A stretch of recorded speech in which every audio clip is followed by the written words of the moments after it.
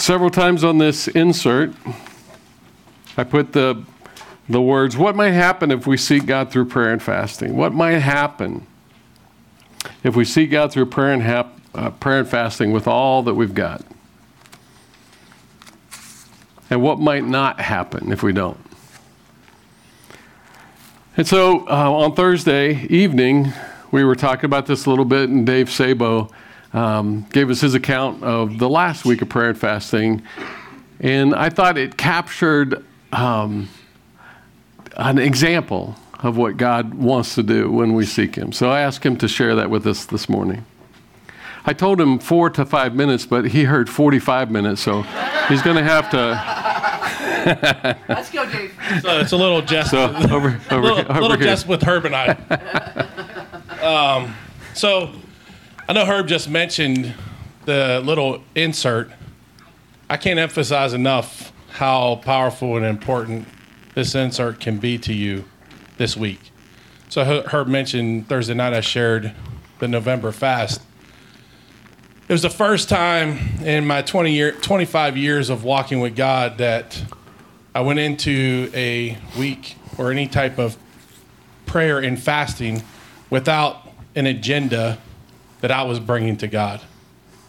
What I had learned about prayer and fasting was I would fast and pray to get God's attention, to make the things happen that I wanted to happen, and just to implore to God, to show Him that I was more faithful, that I was more devoted.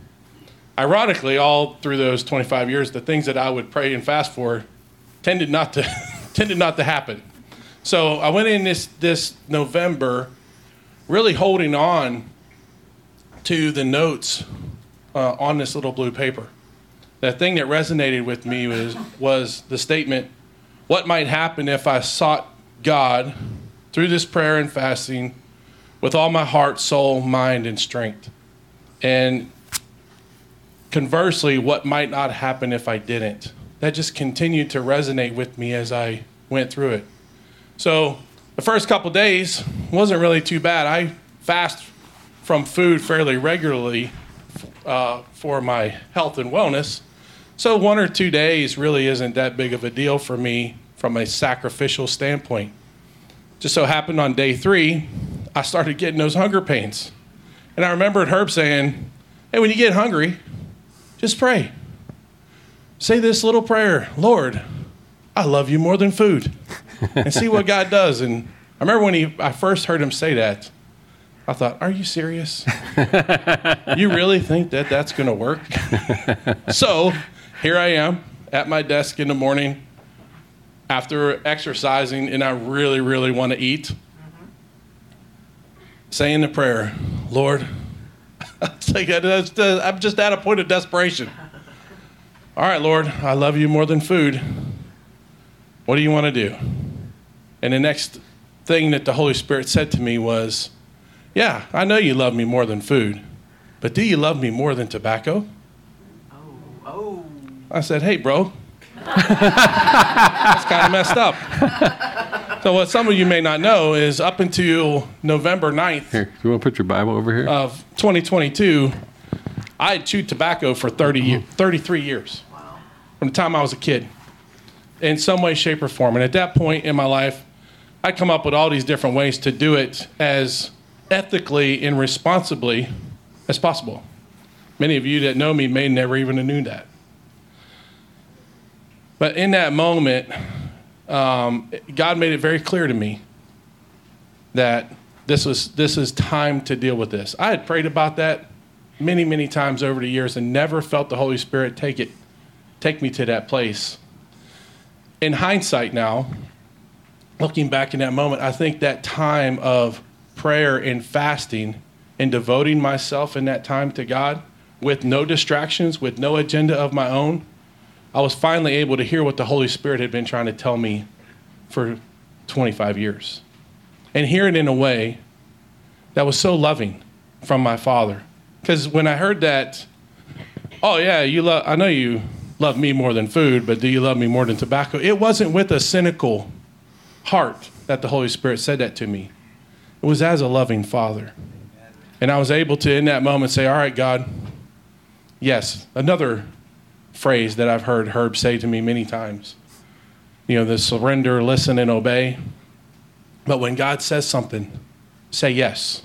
Because I was caught up in the moment of all these excuses, like, well, hey, hang on. We kind of had an agreement, God. You've never brought this up. I don't do it in front of anybody at church. I don't do this. Nobody knows. This is just my little thing. And that say yes phrase kept coming back to me. And I thought, say less, say yes. Okay, so yes, God, go ahead and do what you want to do. And from that moment, I haven't had any tobacco or nicotine, nor did I have any withdrawals, headaches, or any of those things, and nothing that I could take credit for. That's the most amazing thing. And to know that in that moment, my Heavenly Father came down to me intimately in that space to speak to me. My hope and prayer for each and every one of us in this congregation during this week of prayer and fasting is that each of you have some sort of experience like that. But please don't go into it with an agenda. Don't go into it with, hey, God, I'm going to do this on A, B, and C conditions. Go into it with an open heart of, Lord, tell me what you want to say. And when he does say something, please just say yes. I love you. Thank you. Amen. Thank you. Now, before you go, so that happened in November, and so that statement of what happens if you don't, he doesn't experience that. He doesn't experience that freedom. But it's not just about us. It's about God, what God wants. That was a loving moment because he didn't even know how that was getting in the way. Now, so since November, he's experienced some opportunities and some things. And so he went to a communicators workshop as God continues to develop him. And I don't think I would have been nudged to invite him to the workshop had he not said yes in November, because his heart and his mind would have been right. So that opened the door, and now God can use him more. So it's about us experiencing him, but it's also about preparation so that the world can see Christ. Amen? Amen. Right? And so the things that continue to happen to ripple away. And now as we go into week of prayer and fasting, instead of hesitation, I'm eager. Yeah, see, that's what happens. So, yeah, thanks. Thank you.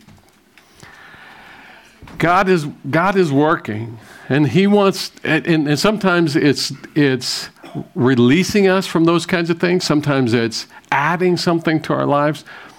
But it's only as we get our head in that yoke with him and we're walking in step with him, paying attention to him, so close to him that we can hear him, that those kinds of things happen. So in the Pastor Prayer Partner email that went out yesterday, I asked those of you that are Pastor Prayer Partners, I said this: would you set aside as many ordinary activities as possible to use this time to interact with God? Would you, and so I'll ask you the same thing, is would you look at your week and see if there are TV shows or activities that you ordinarily do that may not be wrong, but just would you look at your schedule and carve out some extra time that you won't do those things in order to spend time with God and interact with him? Secondly, would you turn off the noise during the day to spend time with God as you're doing regular activities? So as you're washing dishes or you're driving along, you're mowing the grass or working on the house, instead of having a radio on, or just take that time to have the quiet with God. Just spend time with God. God, I'm driving along here. Anything you want to say? Maybe turn on some worship music. Interact with him because that moves us to being in step with him. You see, it's not about earning his favor. It's just about aligning ourselves with him. And when we do that, then he's free to reach in to our lives. Amen. All right, so let's talk about some Palm Sundays, some deeper meanings in Palm Sunday. And I'll try to keep it under 3 hours. If you think back to when you first started hearing about Palm Sunday, maybe you were a kid and you grew up in a church service, maybe you went on Palm Sunday. Maybe you were like me when I just kind of thought Palm Sunday was, it was something Jesus did, and yay, Jesus, right? I mean, he comes in and everybody's praising him and thanking him, and you get a palm branch when you go to Sunday school, and Jesus is a hero. But then if as a kid you're paying attention, it's not very many days till it appears Jesus becomes a zero. And we know that that's the way culture works, right? One day you can be on the top of the world, and the next day you're at the bottom. And I think even as adults sometimes we see moments that are in the Bible, but we don't really recognize them for what they are. So let's take a look at some of this. And I put a foundational truth there that just keeps coming to me over and over and over again. And that is, we really don't know what a thing is until God reveals it. We really don't know what Palm Sunday is about until we look deeper and allow the Holy Spirit to open our eyes to see the unseen, to what it really is. Palm Sunday was the moment of open revelation and invitation when Jesus comes in. But almost everybody that was there missed it. The Pharisees missed it because they were proud and defensive. And they were seeing it through that filter, saying, Jesus is trying to take the place of power that we have. The crowds missed it because they were stuck in these preconceived ideas of a conquering hero. And that's what they thought was happening. And even the disciples missed it because they were blinded by confusion. As often as Jesus tried to tell them, they still couldn't get it. And so the people around Jesus on Palm Sunday are the examples of people who see a situation and interpret it through their filter. How often do we see Scripture and miss it because we interpret it through our filter? That's why we have to look into the Word of God and in the presence of the Holy Spirit and say, God, what is it you want me to see? How is it? And then do the hard work. Palm Sunday was a moment when Jesus initiated a challenge and an invitation to follow him as Lord. Let's read it in Matthew chapter 21, beginning with verse 1. Does anyone need a Bible? We got some Bibles in the back. Matthew chapter 21, we'll begin with verse 1.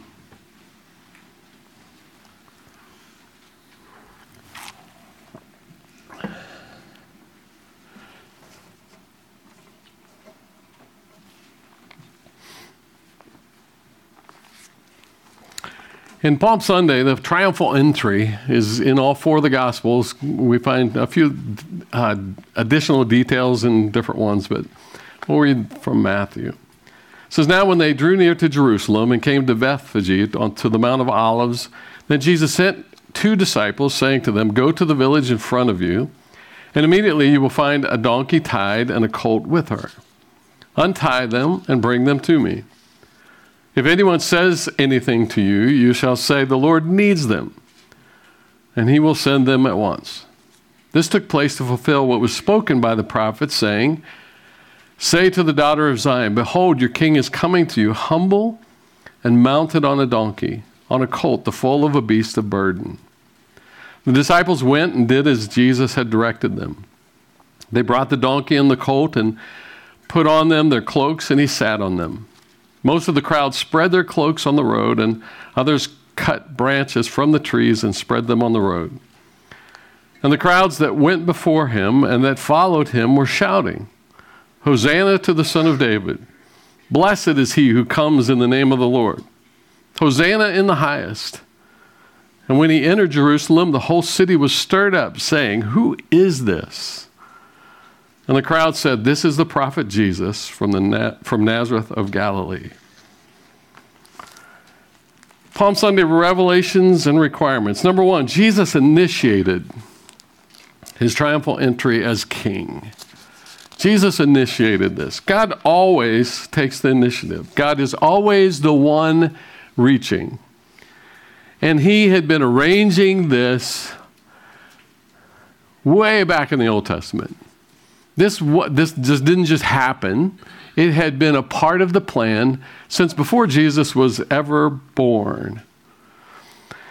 But from a practical standpoint, over the 3 years, his work had been gradually building and building and building to now it reaches this crescendo or this climax as he raises Lazarus from the dead, not far from Jerusalem.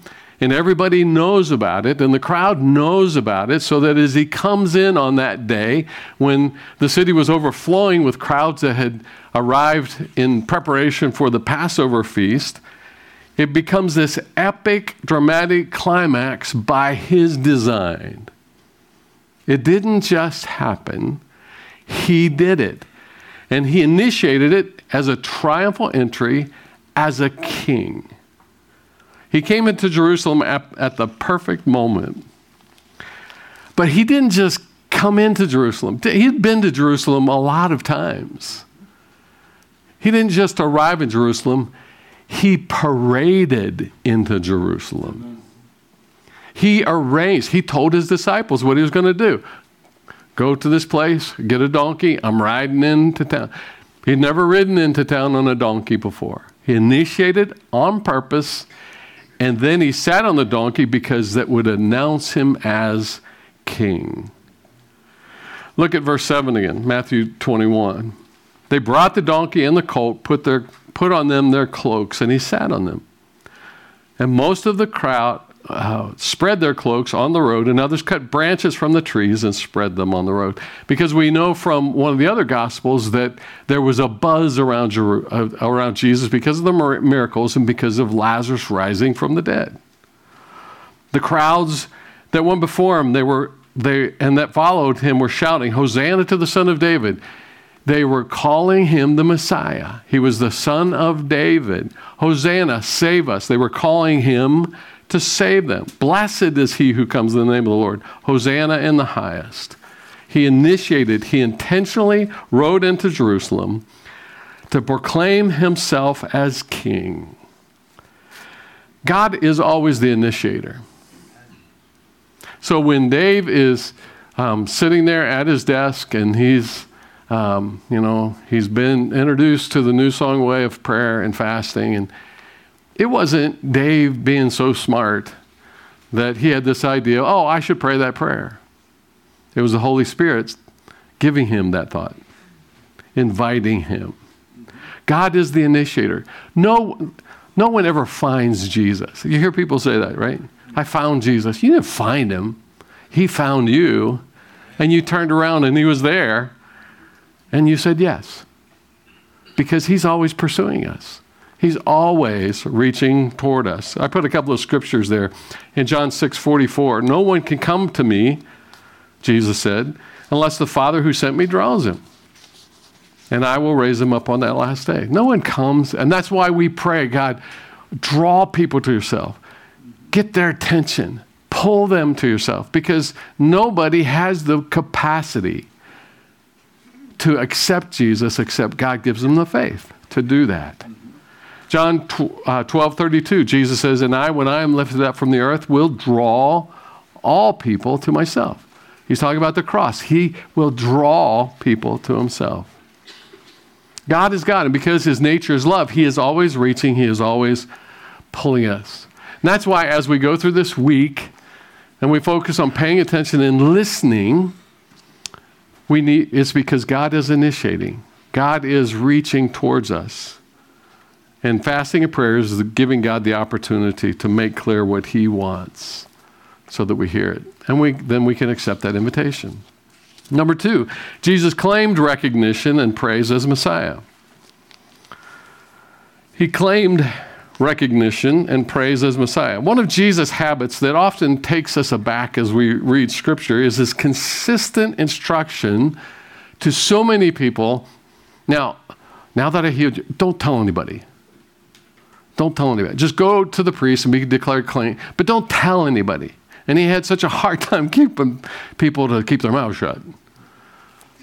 He just kept telling them, don't tell anybody. Don't. And it confused the disciples, it confused the other people. Why don't you want me to tell people? It's because it wasn't the time.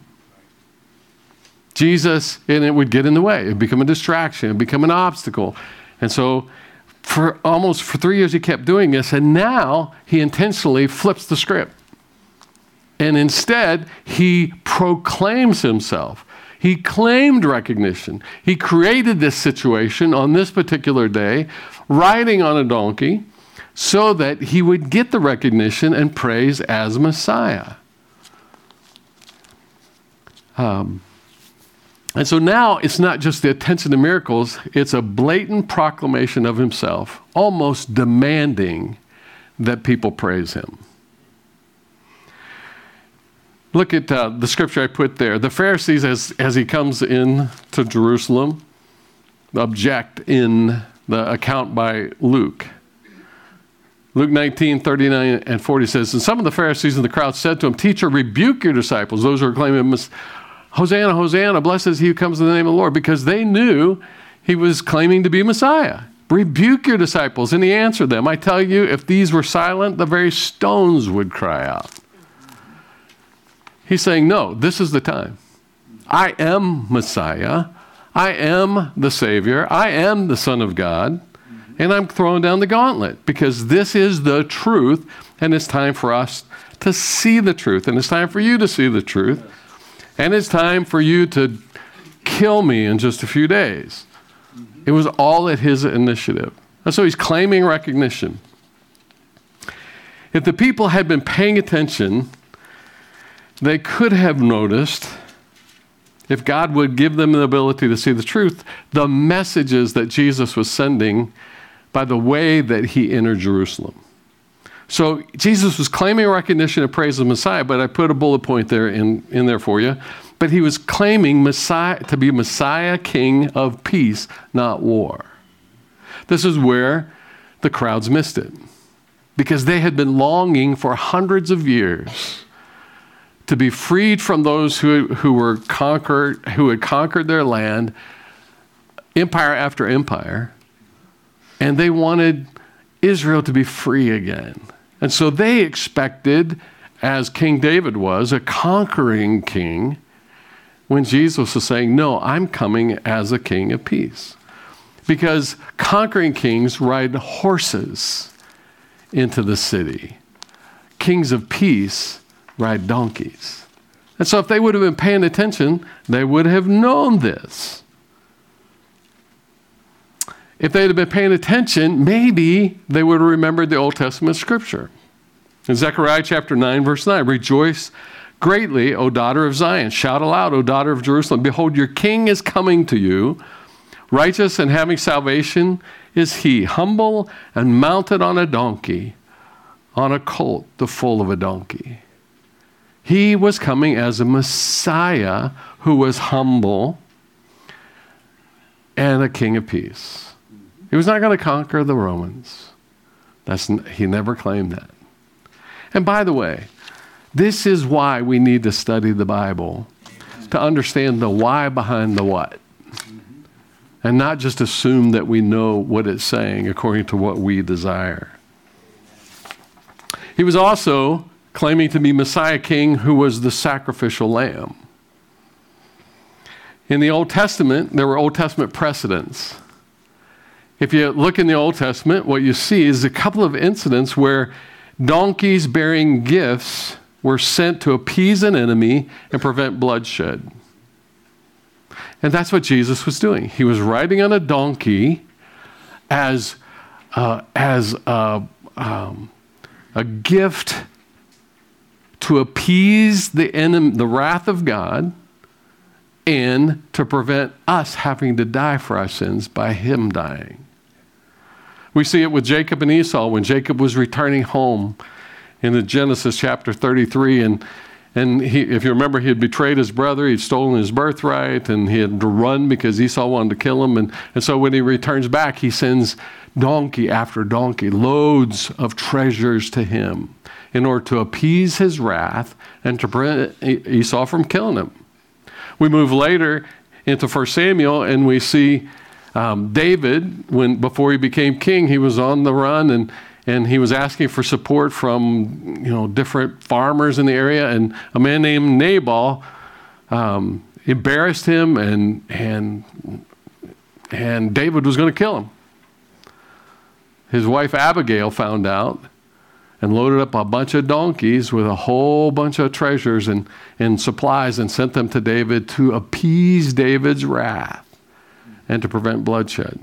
And now Jesus comes to do exactly the same thing. If they had known their Old Testament, if they had been paying attention and listening to the Holy Spirit, they would have recognized, oh, Jesus is coming to appease the wrath of God. He also was proclaiming to be Messiah King as the sacrificial lamb because on the day that he rode into Jerusalem, it was Lamb Selection Day. It was preparation for the Passover.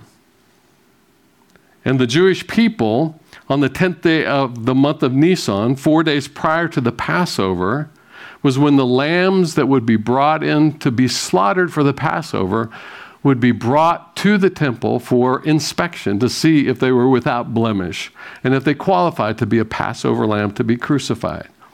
It was on that very day that Jesus was riding into Jerusalem as the sacrificial lamb. If they'd been paying attention and if they had been seeking the Holy Spirit, they could have noticed. Jesus was intentionally presenting himself as Messiah. Until we get in step with Jesus, we won't notice either.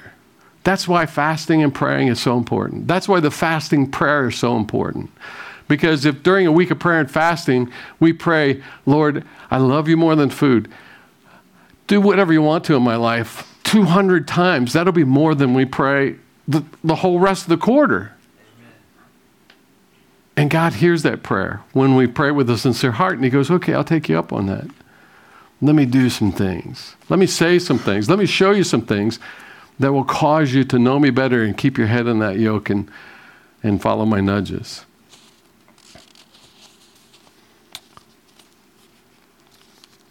Had Peter and the other apostles recognized these things, perhaps they could have avoided some of the bad decisions that they make the rest of the week. But they didn't, because they were seeing through their own filters, because they weren't responding to what Jesus had for them. Number 3, Jesus demanded lordship on his terms. He demanded lordship on his terms. So he initiated his triumphal entry as king. He claimed recognition and praise as Messiah, but then what we also see as he rides into Jerusalem, that he's demanding lordship on his terms. And that's a part of what we heard from Dave as well. He would fast on his terms, trying to get something from God. But when he turned it around and did it in a surrendered way, Jesus said, okay, now I can work. And now you'll be able to hear me. Jesus initiated this moment. And he will never allow us to dictate the terms because he's God. And yet that's in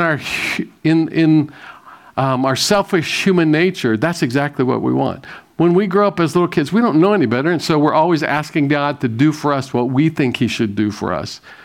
And as we grow into adults, we still have that in our mind until we get to that place of surrender.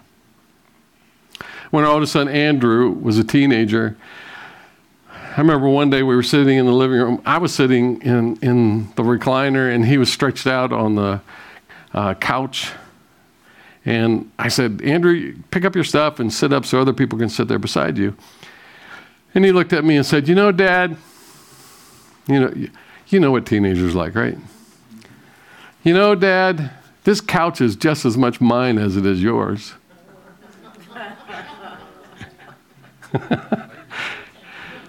I kept myself from killing him because what I wanted to do was put my hands around his throat and choke him. We go, who was it? One of the comedians, I brought you into this world and I'll take you out.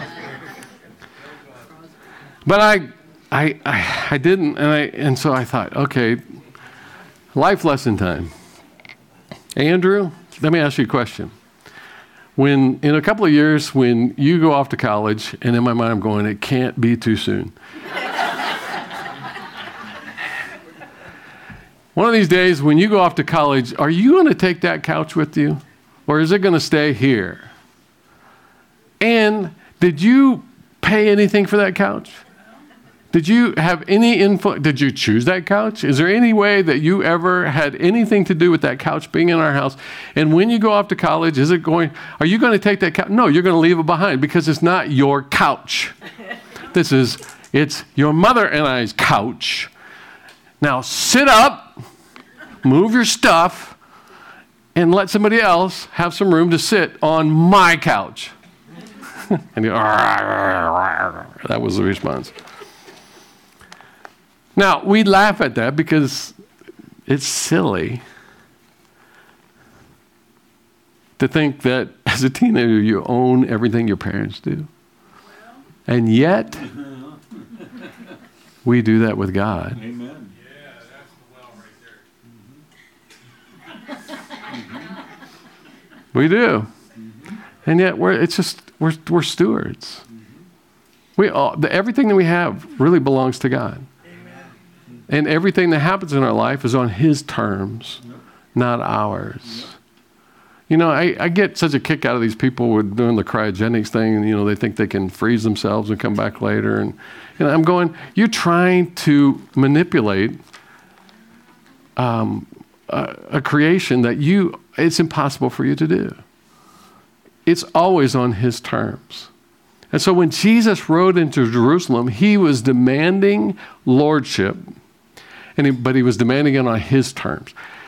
Previously, over the previous 3 years, there were several times when people tried to make Him Lord, right? They tried to, okay, now's the time.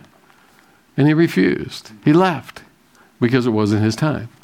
On His terms. He'd been trying to make this clear all along, and nobody really got it until after He died, rose again, and sent the Holy Spirit. Luke chapter 9, verses 23 and 25. And He said to them all, if anyone would come after me, let him deny himself, take up his cross daily, and follow me. He says, you don't get to choose the terms of making me Lord.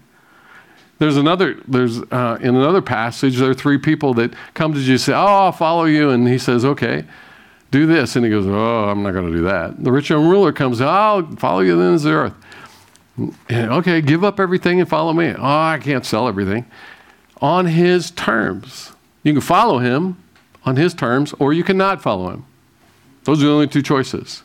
And so Jesus rides into Jerusalem telling all of creation and all of the unseen realm, this is how it's going to be.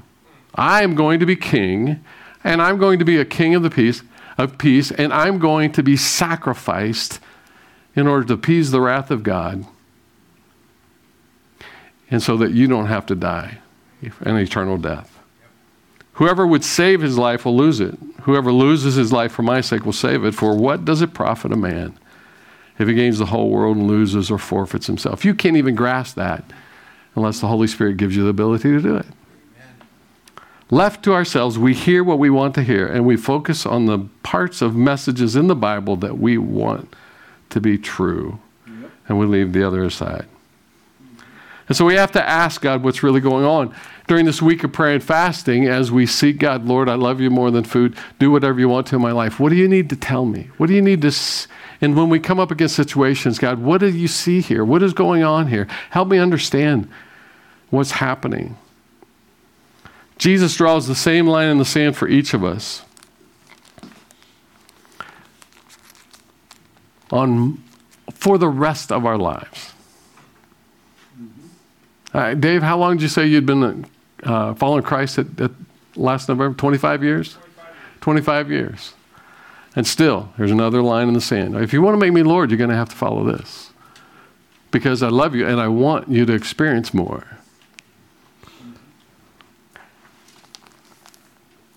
It's not an accident, I don't think. Well, it's not an accident because I chose it. That our first week of prayer and fasting every year is between Palm Sunday and Easter. And I know some of you have different activities and you do it before or after, and that's fine. But it's because this week is the defining week. When Jesus on Palm Sunday announces that he's Lord, and here are the terms, and then he sacrifices himself, and then he rises from the dead. How much, a God that would do that, how much does he want to do in our lives if we'll just take the time for a week and say, I'll give up some food so that I can draw closer to God. Jesus initiates moments in every person's life, in every church's life, when he challenges us, are you going to let me be Lord or not? And not just by, at the end of a worship service, singing a song and praying a prayer, but are you going to do the hard work of making me Lord? Are you willing to sacrifice? Are you willing to give up food in order to seek me? Are you willing to give up other things in order to seek me? So because oftentimes it's the distractions. So here's one thing that God has been dealing with me. So I've got a phone that has games on it. And there's a couple of stupid games. It's Toy Blast, have you ever seen? Or Candy Crush, or all it is you match 3 things and it explodes. And then you try to get these scores. So I play those, and I just want something mindless to do. But here's what I've noticed, and God has been saying, set that aside. There's nothing wrong with them. They're just games. But God has been saying, set that aside because it's distracting you.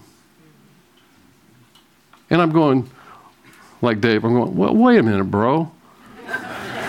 This is just a little thing. This is just when I'm really tired and I just want to do something mindless. But there's something about the screen and, the blowing up and, it just, and God's going, well, do you love me more than that? And it's not because it's condemning, it's because it's distracting. Amen. It's not because it's the sin part of it is because God wants me to do this, and if I disobey, that's the sin. It's not sinful just playing the game. It's sinful because it's disobeying him. And I wonder if there aren't some of those kinds of distractions in our lives. That it's not that they're bad. It's just that they're preventing us from really leaning into him. So I'd like you to bow your heads and just in this moment, say, Lord, is there anything like that you want to get at this week? Could be big. I mean, giving up tobacco is a big deal. Giving up a little phone game is not, except that when God says it is. And Lord, in these moments, I pray that you would reveal the things that in your love, are not good for us, are distracting us, are preventing us from really experiencing you. Lord, would you identify that for us? And then give us the courage and the determination to say no or to say yes according to how you're leading. Lord, that we could be more fully yours, more like you, brighter lights and saltier salt for your purposes and the joy that you want to give us. So, Lord, we put ourselves in your hands. I pray that you would encourage us and challenge us and focus us and do whatever it is you want. Lord, thank you for the lessons of Palm Sunday. Help us to see your truth with that kind of clarity so that we can see you and be like you in every way. We love you. We're grateful. In the name of Jesus, we pray. Amen.